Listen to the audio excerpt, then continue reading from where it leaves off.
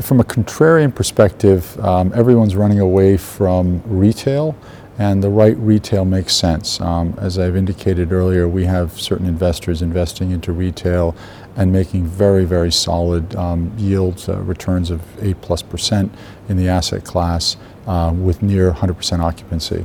So I think you have to pick and choose your battles and your opportunities, but there are opportunities in retail that I think make sense and make investors quite a bit of money. We talked also earlier a bit about logistics and industrial assets. That's still a very popular area. We're actually expanding beyond the borders of Central Europe, and I was just called down recently to markets like Istanbul, where we have international logistics companies buying into facilities there, and there's still fragmentation of that market. So that is still a very hot class and will continue to be a hot class.